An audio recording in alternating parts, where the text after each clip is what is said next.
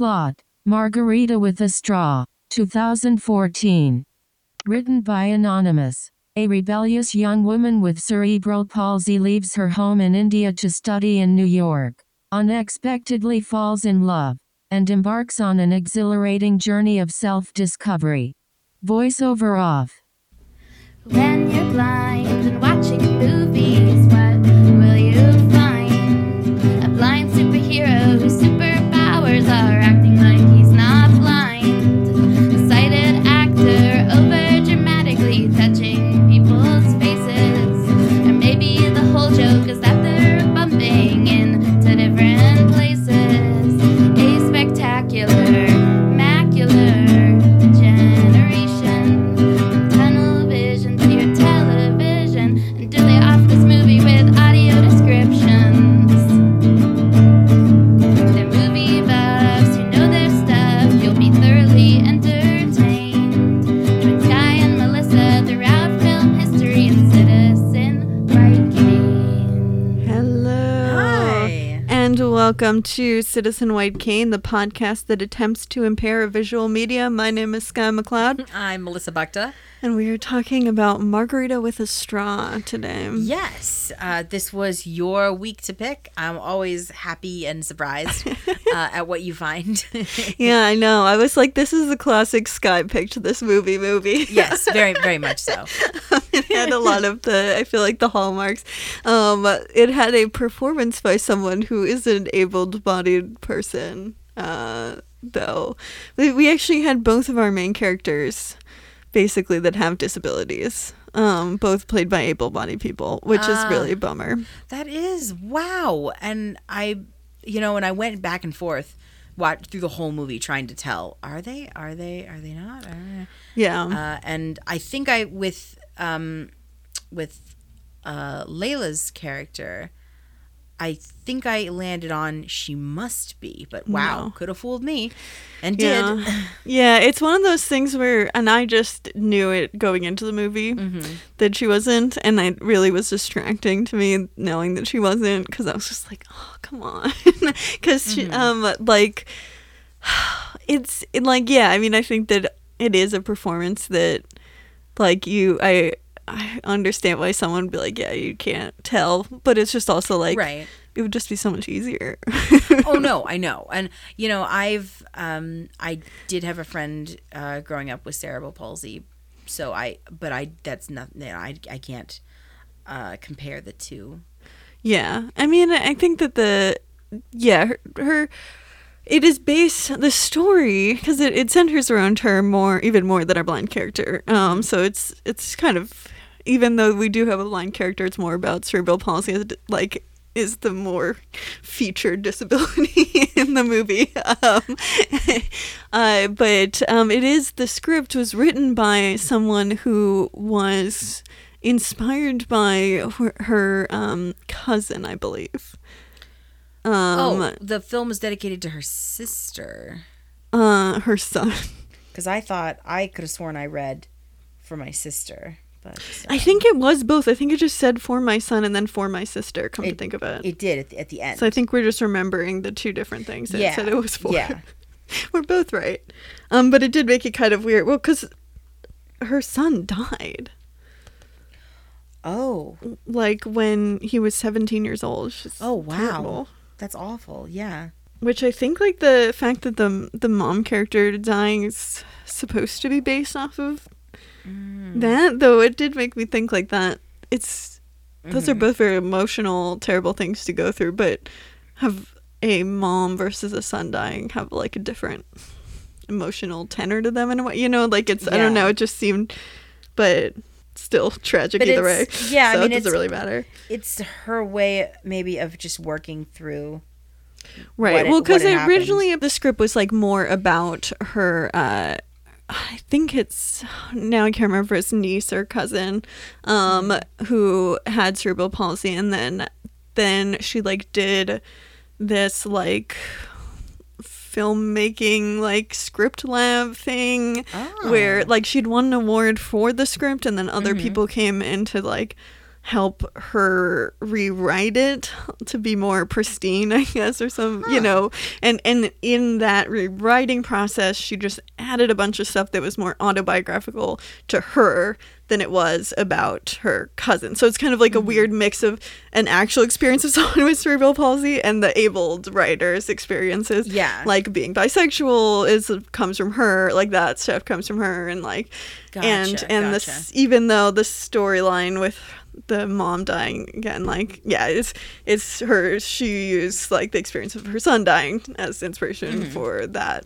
plot, part of the plot. So it's kind of, but it almost feels like a weird mix of experiences, because sometimes it's so specific to the disabled experience and like things relating to what it feels like to be disabled and, you know, labeled as abnormal or whatever in society, and it goes through all those kinds of themes. And then sometimes it's like it just isn't really about that at all at moments. Like, you kind of get the feeling that it's like it feels a little muddled in a way, because you always kind of feel like she's sort of two different characters, which, knowing how it's written, I'm like, okay, that's why it kind of feels like two different people's experience put in one character, because it like literally is that. But like, this is terrible, but one of the things that really bothered me was that she, like, the cerebral palsy really affects her speech patterns in the movie, and there was not a single time that a character was not able to fully understand her, except for like one joke in the movie where that's a whole bit, but like but I was just like, there's so many different people that are talking with her, and someone with that experience is so much more likely to have to deal with like the just annoyance of like constantly not being understood, and like, but that's really not dealt with at all in the movie, which I thought was kind of like, it just seemed like a kind of a basic one that I don't know, there was just weird things like that where it didn't feel like it was just like, this is a disabled person writing about their life experience and they're trying to think about all the things they've dealt with. It was more just kind of like some of those things and then some able person stuff, and that, you know what I mean? I don't know, did you get that vibe? It was a little harder to think about that for me when she was talking, because the subtitles are provided. So I was always glancing at the subtitles and trying to listen to how she formed the words. Right. And for the most part, I could understand her. Yeah, you can, but then I feel like for me, I could understand her, but I was also like, there's subtitles, so they assume you can't, because like the subtitles would show up when anyone was speaking Hindi, which a lot of the movie is like. Yeah, the movie's bilingual. Yeah. So you have, and there is actually probably more Hindi speaking than English, I would think. Maybe, in the end, because most of the characters are bilingual as well, or mostly just speak in Hindi, but you have subtitles anytime someone's not speaking English, or when she speaks, it's always subtitles. So Layla is our character name.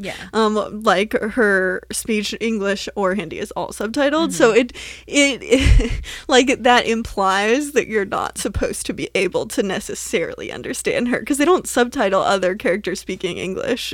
So I thought that was kind of, they both, you know, they do that, but then they don't have anyone in the movie acknowledge. And it might be just covering bases.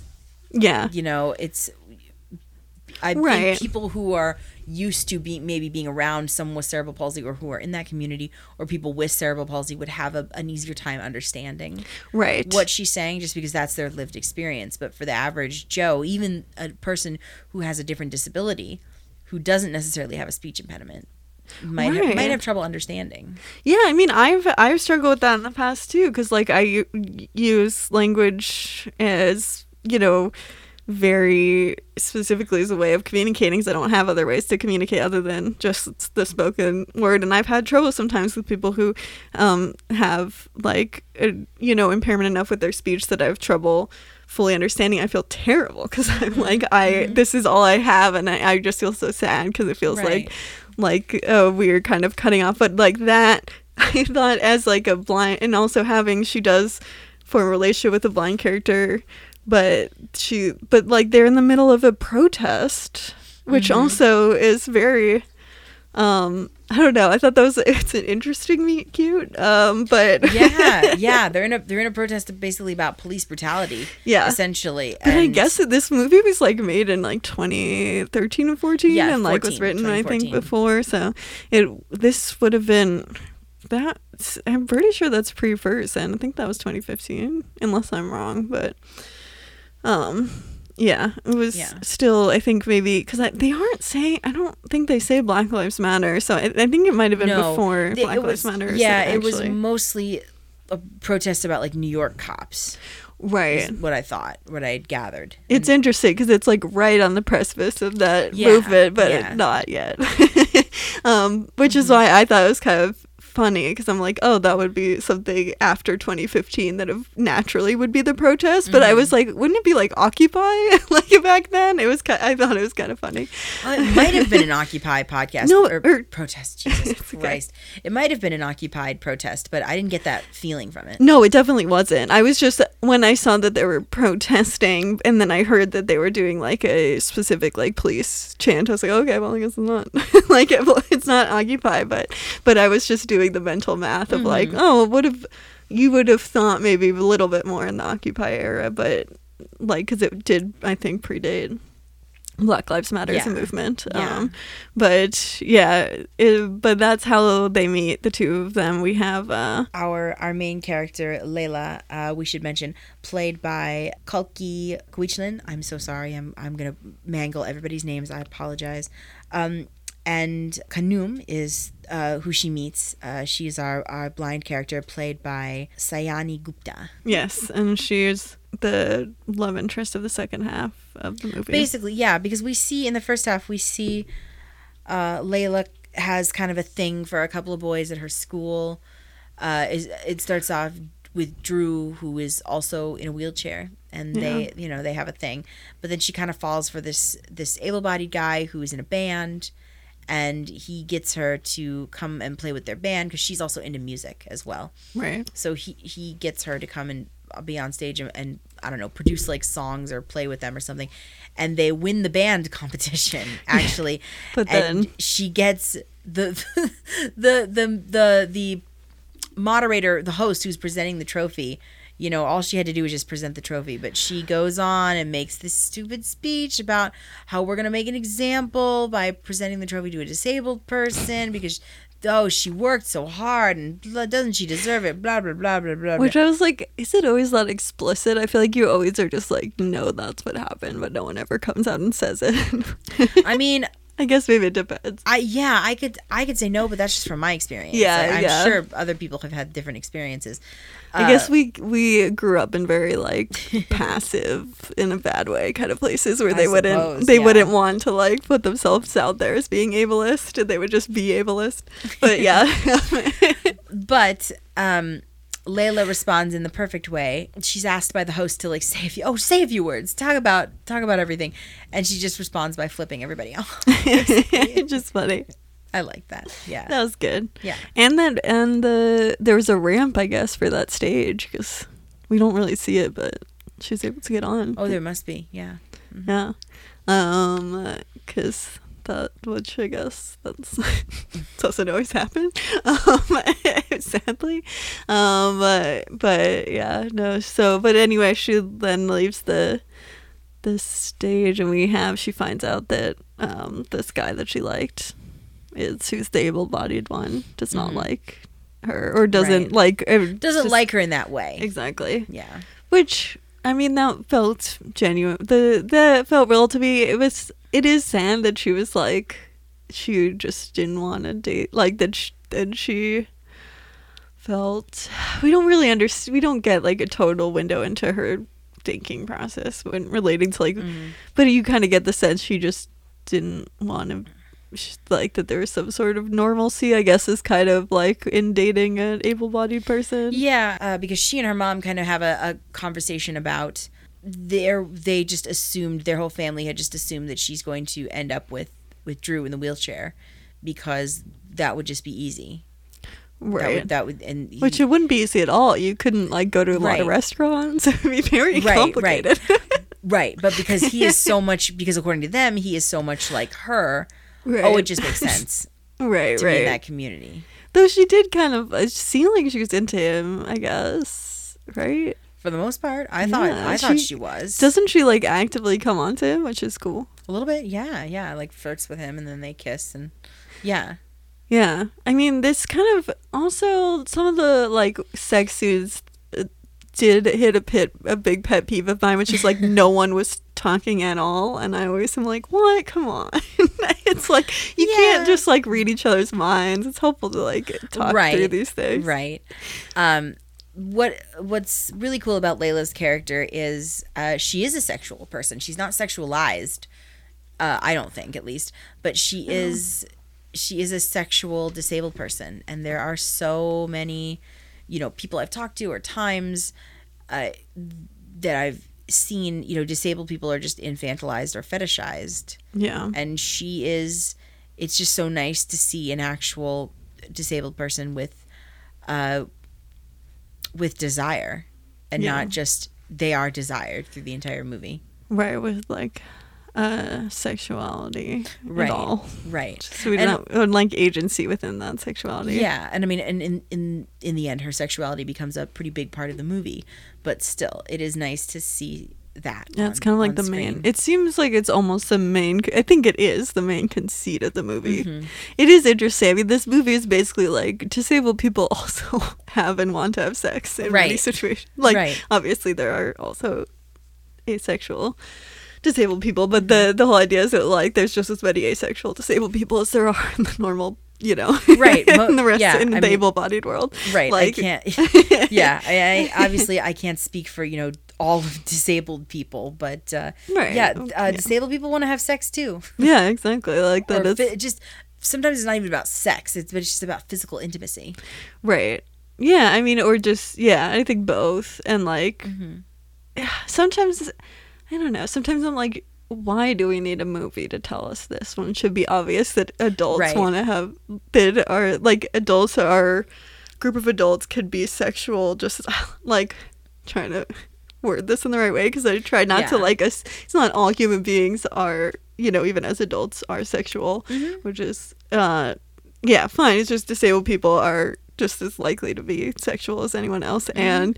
And that an adult having sex is not a weird thing, or like should it be seen as wrong, like basically. Well, yeah, but I mean it's hard because you're looking at from a distance, the disabled body, basically, and it's I know we were talking about Sabine earlier when I got here, but it's in one of her comic books. She's talking about all these sculptures that she saw in Paris and how they're just twisted and warped and they look really interesting, and how physical disability marks you and marks your body. You are a disabled body moving through this able-bodied world.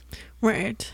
Well, and I think a lot about like how queerness and gender queerness, even especially, but also like I think queerness in general, there's like just so much overlap with disability, and that it's like our bodies are seen as wrong, or like that kind of embodied wrong, like seen as wrong, or seen as something that needs to be protected all the time, or unnatural. Unnatural kind of is a word used to describe all of both disabled and queer identities, I feel like.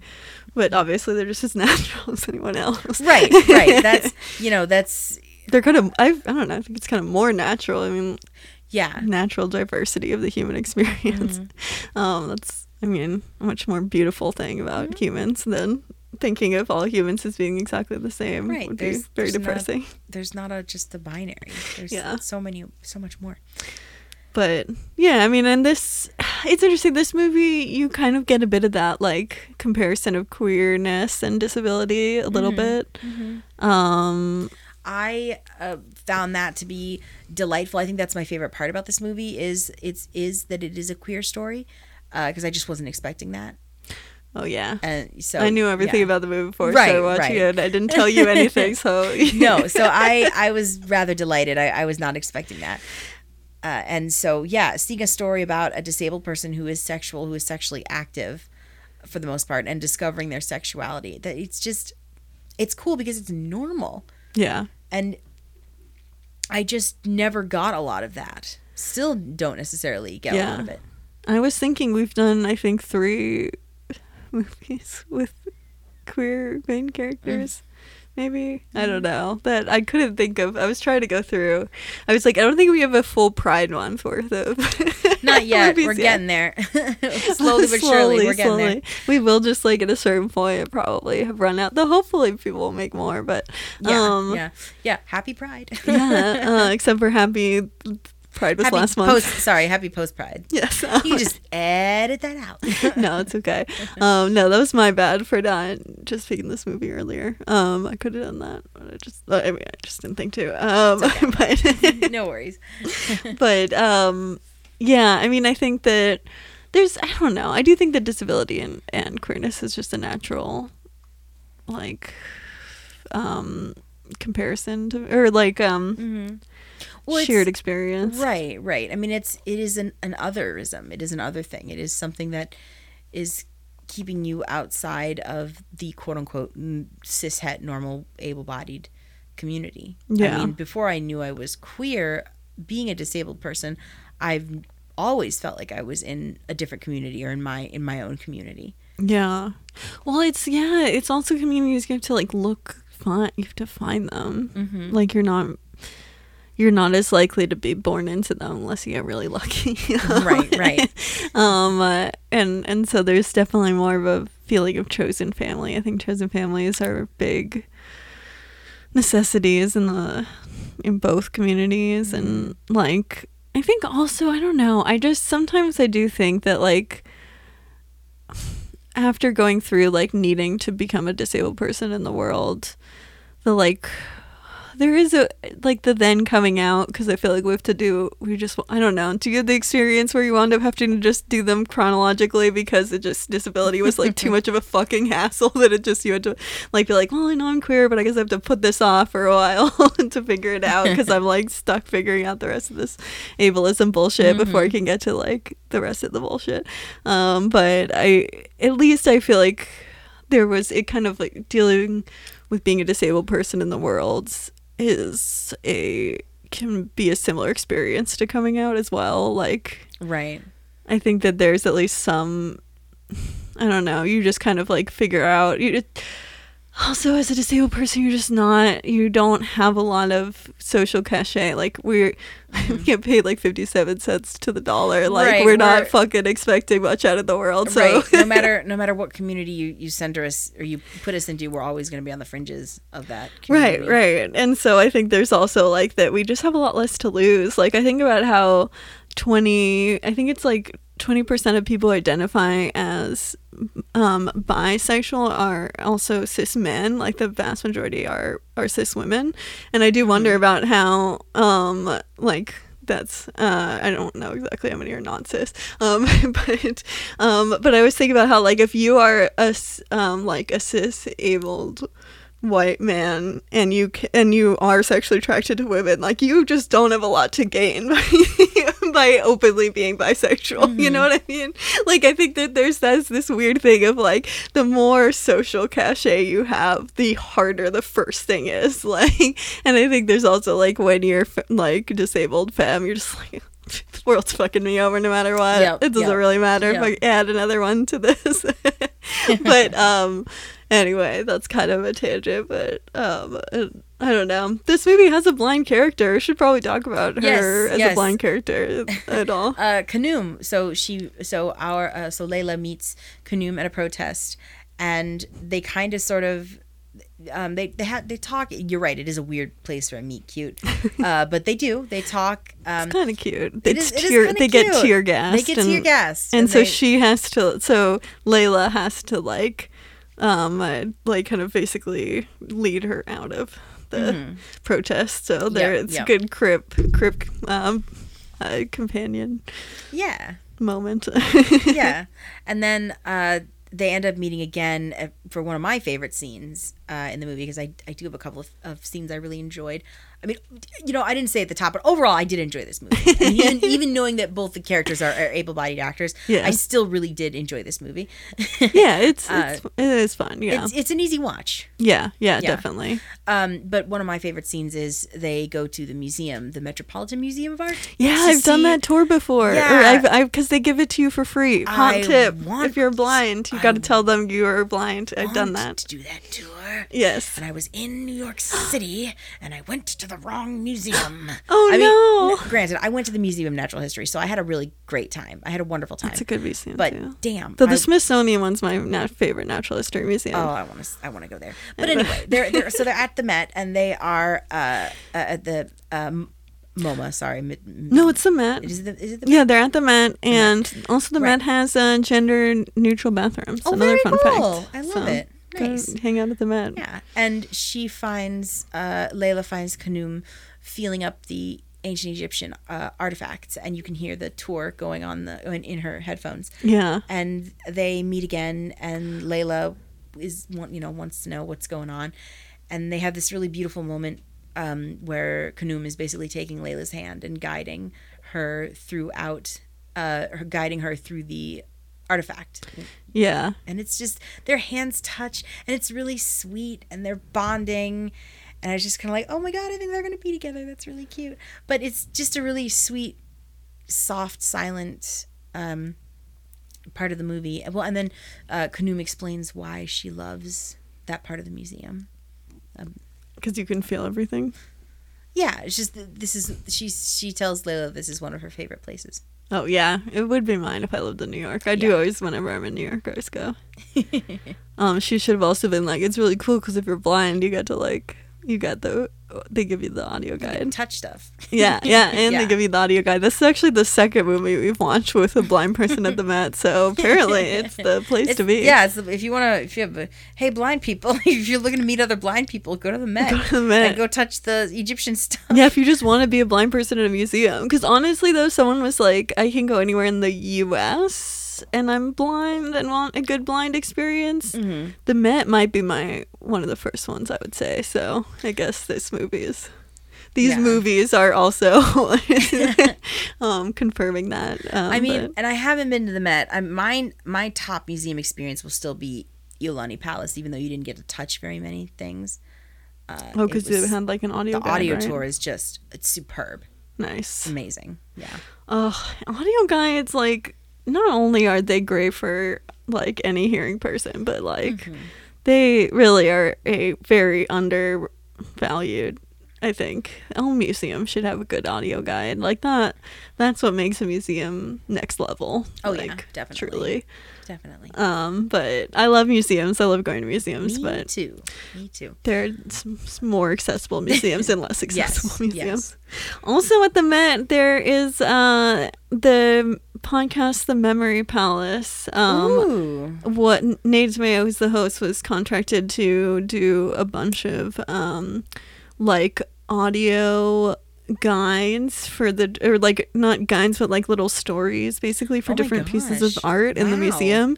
And so I believe it's just, if you just subscribe to the Memory Palace, you just go back and you can see all of them. I think they even have a placard at the Met. When we went, my family, I was like, we gotta go do this, you guys. Next time we're in New York, we gotta go to the Met and do this. So we went, and it's really cool. And so you can go to all the different little places with the cards. So yeah, I'm gonna check that out. Definitely. And go to the gender neutral bathrooms, get a video. These are all my Metropolitan Museum of Art hot tips. I love it. It's a great museum, and it's giant too, so you can just spend. It's the setting of the Mixed Up Files of Mrs. Basil Francois, which is a children's book about two kids who live in the museum of the Metropolitan Museum of Art. Heck yeah. In New York for months. And so as a kid, I was like, that's the coolest thing ever. And so I was obsessed with it. So yes. Oh my gosh. I'm here for this. I don't know if there's absolutely. I'm realizing how many facts I have about this museum. Very weird. I'd never even realized that before. Anyway, sorry, I have more to say about the Metropolitan Museum of Art than this movie. I did watch it. But yes, I anyway, believe you. keep Yes, going. our lovebirds meet at the Met again, and they share that really unique, nice, beautiful moment, and then they kind of start going out on dates together. And in my humble opinion, everything moves way too fast. But I guess not. I think it's the end. Oh yeah, don't they move in? Like you're like, how long has it been? They go to a bar. They have this really cute little scene at a bar. It is cute. It is really cute. And it's okay to go to a bar on like a third date. We have no problem with that. No, yeah. absolutely, absolutely. And we find out that Layla has never had alcohol before, and so Khnum's like, "What do you want?" And she suggests margarita. So she gets that with a straw. So that becomes her like signature drink. Yeah, roll credits. And basically, after an incredibly like really passionate, steamy night together, Khnum is like, "Do you want to move in with me?" And Layla's like, "Sure." Yeah, do you think because the movie's edited weirdly, so I could never figure out how much time had passed. Right. And I don't think all the events happen one after another. Right. There's definitely like, but you're right. I was also like, whoa, things are moving like this escalated really quickly. Yeah. Like, which I mean, in a movie, you can always. It's not like you have to show like I don't want to see 10 months of someone dating, all that. But like it is kind of jarring when you're like, oh, okay, that's like kind of sort of new romance, and then like smash cut to moving in is kind of, it's just jarring because you don't like there's it's not like there's a title card that's like a year later. Like we just don't really have any reason to believe that much time has passed. So yeah, I agree with you. Well, and knowing that Khnum is played by a sighted actress, like that answers a lot of my questions about her performance as a blind person. I know we're jumping around a lot, but because you see her, with a cane and everything, and she's using her cane and she's getting around, but when she doesn't have the cane, I'm just like, oh, so does she have my vision? Okay, she must see like me, and she must have some vision, I guess. And then we get to a point further along in the story, and it's like, well, I have no vision at all, and I'm thinking, how? Right. I don't. When you don't have the cane, I completely forget that you're a blind person. I don't buy for a second. It's weird. Which it is so weird because so much effort and nuance was put into Layla's performance, and I'm not saying Khnum, the actor, gives a bad performance. I liked Khnum, but it's just like a blind person would give a better performance. Right. Like full stop. I'm just like I'm sorry, I just don't buy you as a blind person. Yeah, I had a similar thing. Well, because at first I was like, oh, it's a character who has like a normal blind person's vision. Exactly. This is really cool. Like she uses a cane to get around. I think 95% of the movies we watch is the blind character has absolutely no vision, which is completely ridiculous given the fact that 90% of blind people do have some vision. So it's so freaking backwards that so few movies. So I like got excited for a second because I was like, oh, she actually is like 90% of blind people for one time in a movie. And then that's what I thought. I was like, it's just bad acting. Right. I was like, oh, she just has some vision or whatever. And I'm just like, come to find out, nope, she's supposed to be completely blind. And I'm like, oh, damn. I thought she was like me. I know. This is like, oh, God, I want to be a blind consultant just to tell everyone. It's like, if you have a blind character, could you make them one of the 90% of, like, you're not making it for blind people. If, like, also that the 90% of blind people with some vision are the ones who are much more likely to seek out movies, too. Right. Especially ones without audio description. Yeah, her performance would make so much more sense. All of the looking and the eye lines and because that's what not needing to use a cane and eating at the dinner table and not having to be told like, oh, this is 12 o'clock and 6 o'clock and not and then at one point she like walks in and we have a close-up of her hand like trailing along the counter to get to like where you put your keys. I'm like, a blind person has a bowl in a very specific place so they don't have to do that every time they walk into their own home. Right, it's your home. Right, so you know walk where it in, is. you hang your cane up, you hang your keys up if that's your option, or if it's a bowl, you know where the bowl is. And if you have to do like 10 paces from the table, why not just put it closer to the door like a rational human being? Like, it's just weird. I didn't understand that. And like at one point she's like, don't touch, which I felt kind of bad for them because like it's very hard for obviously for Layla to like be able to put things down in the right place, but also very reasonable for a blind person to be like disoriented by like things being in the right. You So moved my stuff. there's like, I was like, there's actually a lot of things in which you'd have to do a lot of negotiating, because the two disabilities do have a lot of kind of what would be the right word? Like there'd just be a lot more kind of needing to figure out how to make it work. The movie doesn't really do that and all. It kind of, I think sometimes in a movie they might be like, oh, okay, well, disabled people together, they just have the commonality of being disabled, but it's like, yeah, but the world is really ableist, and there's all these other things that both people have to contend with, and they're different, and so that actually kind of creates compounding problems that are not insurmountable, but it's not like, it's not always easier to date. Like, it's the world makes it harder for disabled people to date each other. Not that we shouldn't do it, but that it's just, it makes it harder. Well, and it's the whole stereotype of, you know, a disabled person is probably going to want to rather date a disabled person. Like, oh yeah, all the disabled people are going to want to date and be with disabled people. And you know what? That's not always the case. I'm not saying other disabled people don't date other disabled people, but it just doesn't have to be that way at all. Right. It's, and it just also doesn't necessarily solve the problems of ableism just for two disabled people to date, which is a weird assumption people make. Yeah, it's so limiting. Like, if anything, dating an abled person kind of just, you get a little bit more abled privilege by, a little bit, because I going through this transition of dating an abled person, now I can like just take cars places. Like, you know, there's just all this weird stuff. I'm like, okay, well, now I'm being handed these things I just never had before. But it's like, you know, if I dated someone else who couldn't drive, that would, you know, then that's more complicated. And then we're constantly trying to take the bus to each other's houses, and it's harder. You know, it's like, there's always those compounding issues of like being two disabled people. But the movie, it doesn't really go into that aspect of it. But it's also because she has like 5 love interests in the movie, sort of. Right. Well, because this is her, coming to terms with her bisexuality. Yeah, which, like, it in some ways was too much to do in one movie, because there's also the whole subplot with her mom dying.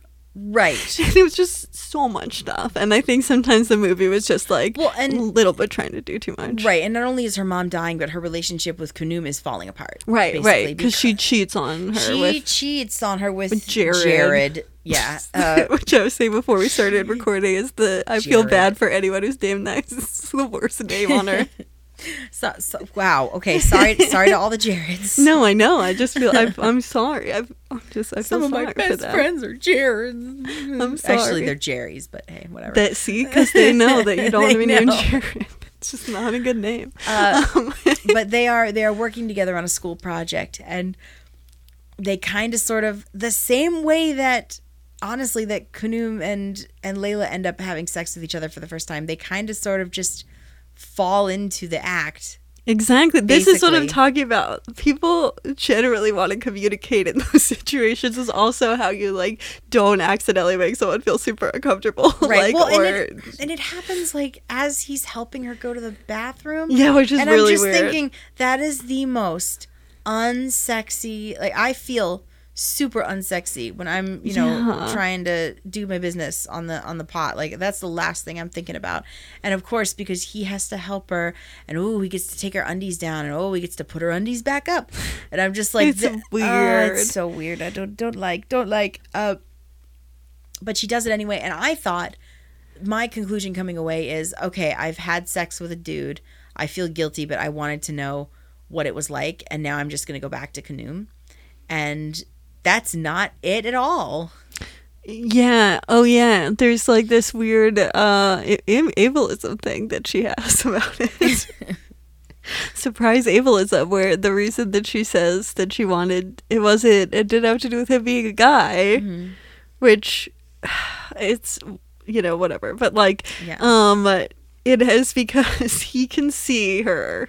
So she wanted to make sure someone would have sex with her that could see her. I hated that comment. I was just like, well, you've just doomed this relationship. I know, because it's just like, even if that was true, just don't fucking say it. Right. I thought that Layla and Khnum made a really cute couple. Yeah, me too. And it doesn't, so what? She's bi. It doesn't matter. Like, that's not, but I understand having been on such a short leash, with her parents, and now moving to New York and figuring out, okay, I'm bi. Right, that makes slightly more sense. Right, and I want to experiment. Now's the time I can experiment. Right. And I really like this person and want to be in a long-term relationship with them. And granted, the most ideal way to do it is to have the conversation before. And, sure, yeah. Well, but barring that, at least it feels a little bit less shitty than being they can see, which is just come on. Well, and then Khnum throws back, oh, you were using me this whole time. You just wanted someone to take care of you. And although I think there might have been a tiny bit into that might have been a tiny part of the relationship, I really do think Layla had feelings for Khnum. I truly don't think she was using her, but I think it was too much too fast, and she realized, oh wow, there's all of this other stuff out in the world, and I've just saddled myself to this one person. Right, which is why in college, at this point, I get not wanting to be in the long-term relationship from college, and that's it's part of a normal college experience. Mm-hmm. Which is also kind of, I guess, it is kind of weird because in movies there's always this sense of and then they end up together because you're only following these characters during this time period of their life, so this is the beginning and ending of knowing these characters. And so really the more realistic college thing is you have some boyfriends, girlfriends, hook up with some people, and and then maybe really like someone, but in the end it was just not gonna work. And some people, I mean, maybe not as much millennials these days, maybe of Gen X or boomers might date someone they then marry from college. But I mean, now that happens less often, I feel sure. There's a lot more just kind of figuring stuff out in college. And so that does not make as good of a movie, I don't think, because it's really, you can't have a romantic movie that's just kind of dating around and not really necessarily landing on anyone, and then in the end just kind of be okay. I mean, I guess movies do that, it's just not the kind of classic narrative structure. So. Right. Well, this movie's interesting because what I thought I wanted was her to end up with Khnum and have this really nice, loving, mutual relationship with two disabled people. Spoiler alert: she goes on a date at the end of the movie, and her dad's okay, have fun on your date. She's getting all pretty for the date. Right, and she's got her margarita with a straw, and she's going to town or whatever. And the camera pulls away, and she's at a table for one. With a mirror, and just having a good old time. And I think I hated the ending, I have to say. It kind of sort of caught me off guard. I was just wow, okay, all right, I get it. I think the ending punches you in the face, unnecessarily so, but I get it. She's accepted herself for who she is and is finally ready to go after what she wants. I mean, I think why we're both so unimpressed by this is it's such a fucking sided perspective. Well, I couldn't see a fucking mirror from that far. No. Appreciating yourself is not getting all dressed up and looking at yourself in a mirror necessarily. I mean, right, but we have to. It's nothing wrong with doing that. It's weird to do it in public. Sure, but also this is a sighted character. I mean, she vision kind of rules her world, but apparently. She's never. But throughout the entire movie, we've never had to go through I'm so ugly. My body is disgusting and I'm broken and everyone thinks I'm gross and da da da. But I think this was the easiest way metaphorically to show, this was a story about her self-acceptance is what it was. Right, but it's we watched the movie from now. It didn't feel I was that's what the movie was about this whole time. It's that's literally from every single scene in the entire movie. I could tell that's what it was about. It was never that wasn't the hidden thing it was about. It was pretty blatantly about that from from the first moment of the movie.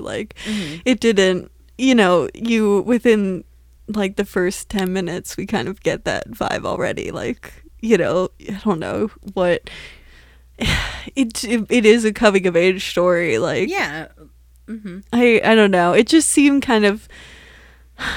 Look, I don't necessarily like the last shot. I think it's kind of silly, and she's just beaming. She's just super giddy at herself in the mirror with it, just and I'm we could have been a little bit more subtle about it.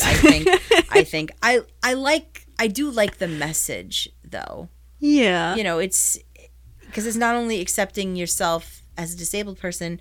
In Layla's case, it's also coming to terms with the fact that you're bisexual and you still have so much time in your life, and you don't have to necessarily settle down with one person. Do I think Khnum got a raw deal? Yes. Absolutely. Yes, she did. That's the fact that we kind of sort of get a little bit of like, yeah, I'm really sorry I did this to you, and this is, it was wrong, and da da da.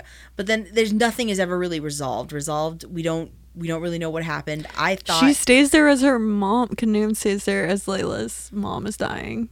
And is supportive of her, and then just disappears off, goes back home. Yeah, which is just the saddest ending for her character. Right. She thought that she had found what she was looking for, and she kind of sort of got betrayed. And she's and for an ableist blind person reads it. I mean, from the blind perspective, it is kind of, we do get the our person deal. Does get the raw deal. Yeah, I mean, she really is kind of. And it's, if she was an able-bodied character, I feel like it would have been slightly better, because you could have just then I think we would naturally just more relate to Layla than anyone. I suppose, but still, if she had the same reaction as an able-bodied character, it doesn't matter if you're abled or disabled. One half of the relationship was she was being used. Yeah, well, that's. But I mean, I think. With so little movies about that are actually meant to be from a disabled perspective, to have the person who especially got the raw deal, it would hurt a little bit less if they were able-bodied. I guess. It just because the able-bodied people get to be the heroes in all the movies.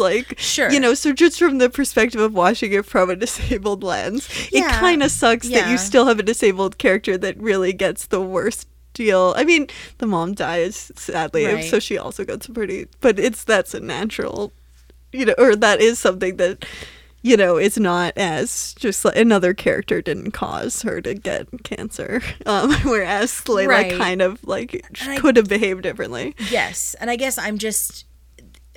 I'm very empathetic. So empathetically speaking, if the person is disabled or abled, the relationship was not necessarily built on a lie, but it was built on the sand and not on concrete.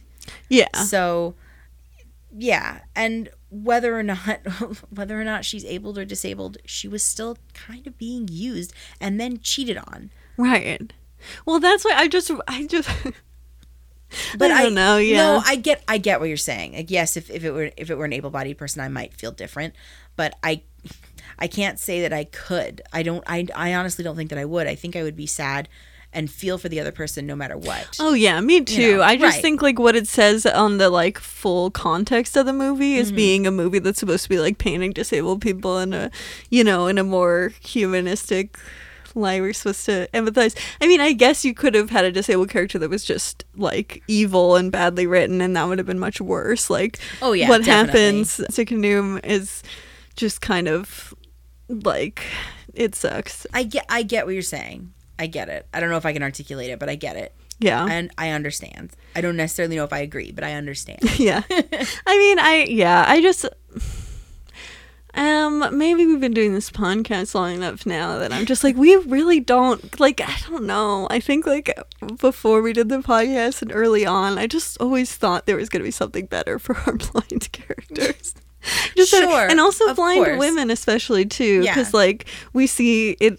I'm constantly needing to be what movies have a non-male blind character, because there's so few of them. Right. I think if we were to rewrite the ending, or at least if I was going to rewrite the ending, I would want to see what happened to Layla and then what happened to Khnum. I need to feel satisfied as a viewer, even if it's just she went back to America. And she was in a happy relationship with a woman who was more ready to be in a relationship. Exactly. Good for Layla. She found actualization, and she has a happy ending. Awesome.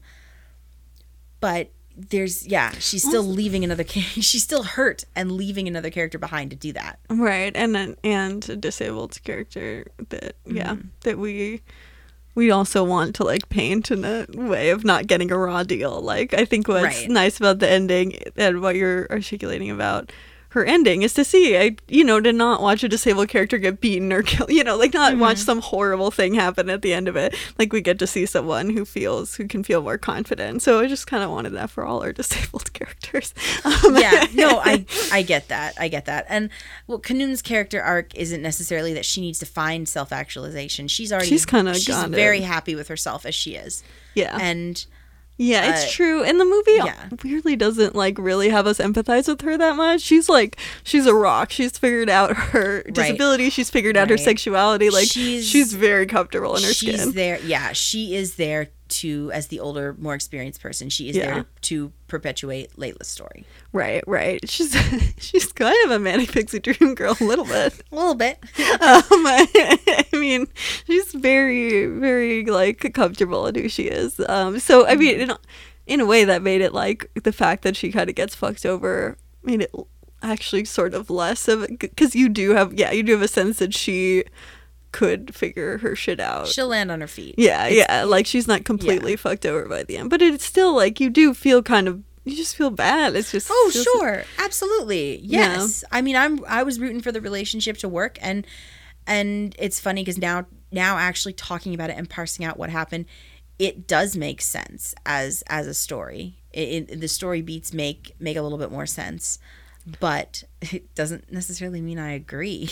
Yeah. Although I don't necessarily think I want Layla and Khnum to end up together, because Layla just isn't ready. Like we were just saying. Right. She's not what Khnum is looking for. Yeah. I mean, that's probably true. I think we haven't really figured out how to tell stories about like coming to terms with like feeling comfortable with yourself, because I don't know if it necessarily always happens in a vacuum exactly. Like I think a lot of times people help you, and they don't have to be significant others or anything, but like I think finding yourself does have to involve some sort of community or outside support from people. And so I think a lot of the narratives are like, this person, broke up with their person and then like didn't really have a lot of friends, but we're not going to make light of that. Like we're going to ignore the fact that they don't seem to have a lot of friends either, and then like, but then they like look in the mirror and they look all nice and there you go, we're done, we did it, they're self-actualized. Like I think that is not at all how it ever has happened. No, my self-actualization definitely didn't happen when I put on a nice dress and looked in the mirror and was like, oh my god, I love myself. Like it's my self-actualization happened when I could get around by myself. Yeah, like independence. Right, when I gained independence that way. And I think Layla has gained independence. Yeah, I think so too. Then that does help. I think also just like first of all, I think these things happen just slowly. There's never that moment where it happened. Like it's just a progression that's never as clean as like a movie wanted to be. You could be listening and still on your road to self-actualization. I'm pretty sure I am. Yeah, I mean we all are. Yeah. It's all of becoming. But like I think that we try to do short. Like there's a lot of cinematic language that seems kind of very hollow and kind of a shortcut to me that I'm just kind of like and I think that's what this scene was, is so you can leave the movie going, oh cool, she discovered herself and she found herself and that's who she is. Right. Yes, I think what we've come to the conclusion is we like Khnum want more. Yeah. We want something more concrete. Right. And like I don't know. I think it also doesn't have to happen without other humans as well. It's another big thing that that kind of bothered me. Yes, I mean the asexual person that is hiding inside of me was happy for Layla. Like cool, she realizes that she doesn't necessarily need someone to make her feel complete. Right. Not everybody does. Yeah, but also like everyone does. They just don't have to be a significant other. Right. And they really don't have to be. And you can also be like a sexual person who doesn't like need to be in a relationship to value yourself. Mm-hmm. And if you do feel like you need to be in a relationship to have value, then actually probably not being in a relationship is the best thing to do for a little bit, and then to come back to it when you're no longer feel that way, but I do think that that's just a relationship. Like if you have no friends and no family that support, like you're never going to, that's just, you can't, like, you're now closed off from the world, and that's Right. you just can't, you don't have access to self-actualization without having human beings in your life. And so I think that, like, there's this idea that because sometimes you, like, it might help to not be in a relationship if you have, like, very specific things going on, that can be a helpful choice for a period of time, but, like, that doesn't mean you need to, like, you can do it without having a lot of friends and supportive people in your life, and or family or friends or chosen family or whatever, like, you know, but it does take community. It does take other human beings. Like, I don't think you can self-actualize in a vacuum without other humans. And so I think that that's the part that bothered me too, is it's like, she's alone. It's like, I've eaten alone. Like, you get Sure. you get more comfortable with it, like being at a restaurant alone, but like, it's it's not how you find self-actualization though. No, I mean, I'm very comfortable with it, but yeah, I you get it. You I aren't get what like you're saying. sitting alone at a restaurant being like, I have mastered the universe. Right. I am me, and I am here. Yeah, no. Or if you do think that, then that's actually probably more of a warning sign of something else. But like, you know, it's just, you know, you learn how to comfortably eat alone, and that's fine. But it's just, I just don't think that that's a sign that you've self-actualized if you can eat alone. There is this one joke I remember from the Torgelsons. Oh, I don't even know what that is. It was this really weird, fun show on the Disney Channel when the Disney Channel was cool when I was growing up. Anyway, point is one of the sayings that would get tossed around a lot is what's the worst way to eat spaghetti? And the answer is alone. Oh. It is hot, so do we want to close up? We need margaritas with a straw. Yes, we do. Oh, we didn't even talk Amen. about straws and my disabled people's straw. No, give it, go for it. I don't know. I just think that plastic cups are far more waste than straws, and like for anyone who has like people now have these like disposable straws? No, non-disposable straws, like the metal straws. Sorry, I have a couple of them. Yes. Yeah, I know a lot of people have them, but there's like a handful of disabilities that make it so that you can't, like, that you do need a straw to drink things, and like the fucking plastic cups have way more plastic, and so sometimes it pisses me off when people are like, straws, oh my god, when it's it's just making it harder on disabled people. Like, you have to now you're making disabled people bring around straws, and it pisses me off. Either that or you have to physically go up to the counter and like ask for a straw, and that's because they keep them behind the counter now, right? And then you're like publicly shamed, and it's like, of all the things, like, disabled people can't drive, so our carbon footprint is tiny, so like some of us who can't drive, our carbon footprint is extremely tiny compared to able people, so fucking make them do bullshit. Like, I'm sorry, give us the fucking straws.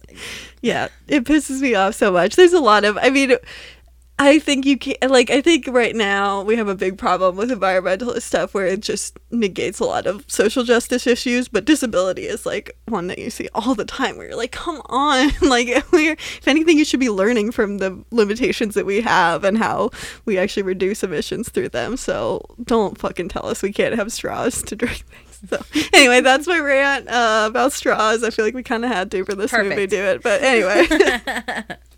Are we? I think putting so. The lid on it, yeah, and the straw. Yeah, and the straw. Yes. in our cold drinks. Yes. I've been gone first for a while for the ratings. I'll go first. Mm-hmm. I'm gonna give this movie a 2200. Okay, fair. Right on the money, I guess. Because I mean, there's not.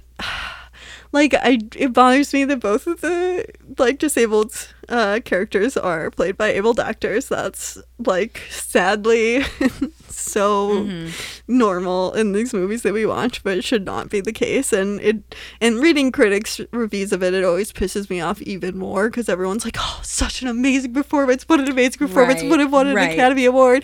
And it's like, yeah, probably would have, because the Academy Awards is ableist as shit, but, like, you should never be like, you wouldn't do that if it was someone who actually should have been playing that part, and so that's why it's fucking bullshit. It's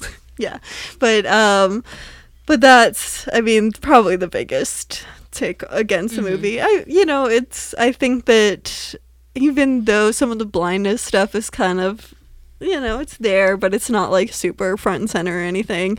I think as a whole, as a movie about disability, it comes to disability with a more obviously empathetic lens than a lot of the movies we watch, and is really, asking us, I think, to be in like Layla's perspective more than any other character, which is technically not our blind character, but I'm just going to give it a little more points for still being a portrayal of disability, because I do think that like the more I do see any movie that fucks up disability portrayal or does it well, like I always, you know, even though we only talk about ones with blind characters, I think, you know, it doesn't really matter what disability. We should always, it's all the same ideas of you should have good representation. Right. Yes, absolutely. So I that's why I'm giving it a 2200. I'm not going higher than that because of all the things that we've talked about. I think there are, you know, it's not so out of the park. It's also nice to have queer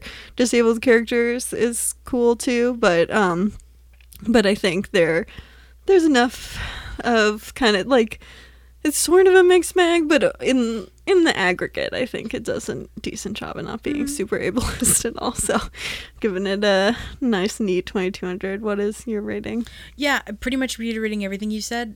Mine is also a 2200. Nice. The movie does drop down a few pegs in my eyes because of the exact same reason, because we need disabled actors playing disabled characters. Thank you very much. Yes. But I was really happy to see an LGBTQ story. I was really happy to see a bi story, because you just don't see a lot of those. It's true. Yeah. Like bi-centric story, and that made me happy.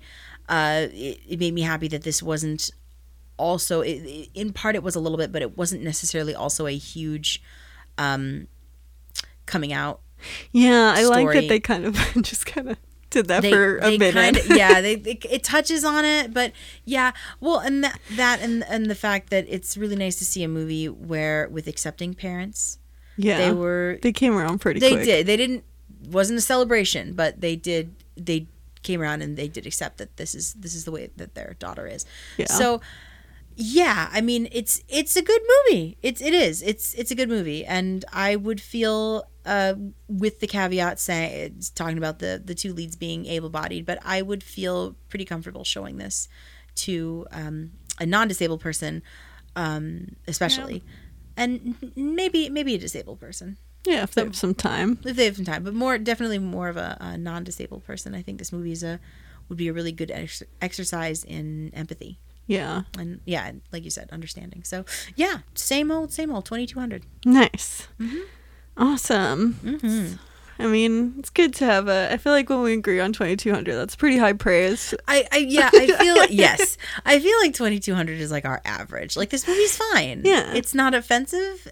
But you know, it's not great, but it's not bad either. It's fine. It's fine. And yeah, I think like there's a lot of movies that I would warn people against as disabled portrayals, but this is definitely not one of them. No. Yeah. I would even, if someone was like, oh, should I see this? I would probably say, yeah, honestly. Absolutely. Which is not what I would say actually about a lot of movies we watch. So I think that for me, that's high praise that if someone asked me if they should watch it, I would probably say yes. So yeah, I think we're wrapping it up for Margarita with a Straw. Oh, yeah. So, Melissa, what are we doing next week? Right. Well, next week I wanted to do something fun and gentle and something animated, because we just don't get to talk a lot about animation on this podcast. Yeah. So we are doing one of my favorites, Kubo and the Two Strings. Nice. Yes. Locally made right here in Portland, or right here in Oregon. A film by Laika Studios. Yeah. I am excited. I have never seen it, so we'll see how I like it. I can't wait to hear what you think. Yeah, we'll tune in next week for that. Then I guess we just have what we're blindsided by. I can go first. Right. Okay, I've brought in a book today. Ooh. Yes. So I just finished reading Where Am I Now by Mara Wilson. If you don't recognize that name, you will, because she was basically your childhood if you were a 90s kid and saw Matilda in the movies. I've actually seen every single one of Mara Wilson's movies, because I'm a kid in the 90s. Of course. And yeah, but this book it touches a little bit about that. It is basically, she has pretty much left film acting. Yeah, she retired. She retired, and she is still doing voice acting on and off. But she has decided she wants to become a writer and a storyteller, and that is what her focus is now. Nice. And so, so this book at the beginning, like I said, chronicles her time on set. She does talk really intimately about Robin Williams and her time on Mrs. Doubtfire and Matilda, but it's more about her growing up and how she got to where she is now. So she talks a lot about having to deal with OCD and anxiety and getting diagnosed with those in her teenage years. She talks about show choir and all of the crazy backstabbing that happened there. She talks about going to Arts Academy and being a student at NYU. Oh, wow. And finding... Like in this movie. Right, yeah. And finally finding her community. Nice. And it's just a beautiful, really poignant, really honest book. Mara is incredibly snarky, but she's also really heartfelt and is really brave to kind of lay everything out on the table. Yeah, I've heard interviews with her on podcasts and stuff. Yeah, she's so smart. Yeah, I really think she's a cool person. So yeah, I was really interested to read her book, and I highly recommend it. And the audiobook is read by her. Nice. Even better. Yeah, so, and you can get it on Libby. Yes. Yeah, so that's Where Am I Now by Mara Wilson. Nice. That's awesome. I'm bringing something a little bit different, which is that I've been doing pole dancing, so that's what I'm blindsided about. Oh my gosh. Actually, if you live in Portland, there are many places to learn how to do pole dancing, funnily enough. So I think in the end it really depends on where you are, even if you're in Portland, but just in general, I think I've been really enjoying learning pole dancing, like, as an accessible kind of dance. It's kind of cool. You do have kind of like your point of reference at all times. There's kind of an interesting tactileness to it, and I like, because of accessibility and like how hard it is to take exercise classes, I basically just decided to like walk as my main exercise. And before the pandemic, now I do, like, I take Samwise out on a walk for an hour each day, but like I do it a lot less than I used to when I just was part of getting around. And so it's kind of nice to like be building up my body in a different, or not building up, I guess just like moving your body in a different way than like just walking, and kind of starting to develop like more muscles in places that are, different. I think about how like your shoulders hurt, but it's the cane. I always wonder how different my cane muscles are from doing pole, but it's just a fun thing that started taking classes for. So yeah, it's pole dancing. Go. All right. Learn how to do pole. It's heck yeah. It's a lot of fun. Yeah. I don't know. I think that's it. I think we did it. I think we did a podcast. Woo-hoo. It is hot in here. Very hot in here. So we're not gonna take off all our clothes, but we will turn on the AC the second we're done recording. Our theme song is by Lucia Fasano. Our YouTube is Citizen White Cane Podcast. Our Twitter is White Cane Pod. Our Instagram and our Facebook are both Citizen White Cane. If you'd like to send us an email, you can send it to citizenwhitecanepod@gmail.com. If you'd like to leave us a voice message, there's a link in the show notes. How do you drink your margaritas? Oh yeah, with straw, without straw, plastic cup, glass cup. Yeah. Mm-hmm. How do you save the environment? In a disability conscious way. Yeah, exactly. And what's your favorite Metropolitan Museum of Art fact or information? Yeah. Have you gone on audio tours? If you have, which ones have you liked the best? Yeah. And have you gotten to touch artifacts and things at museums? Yeah. Have you created your own audio tour, and can you just do it in a voice message so we can play it on the podcast and be the next Memory Palace? Perfect. Yeah, there's a link in the show notes. Leave us a voice message. Come back next week and we'll be talking about Kubo. We'll see you then. Bye. Bye.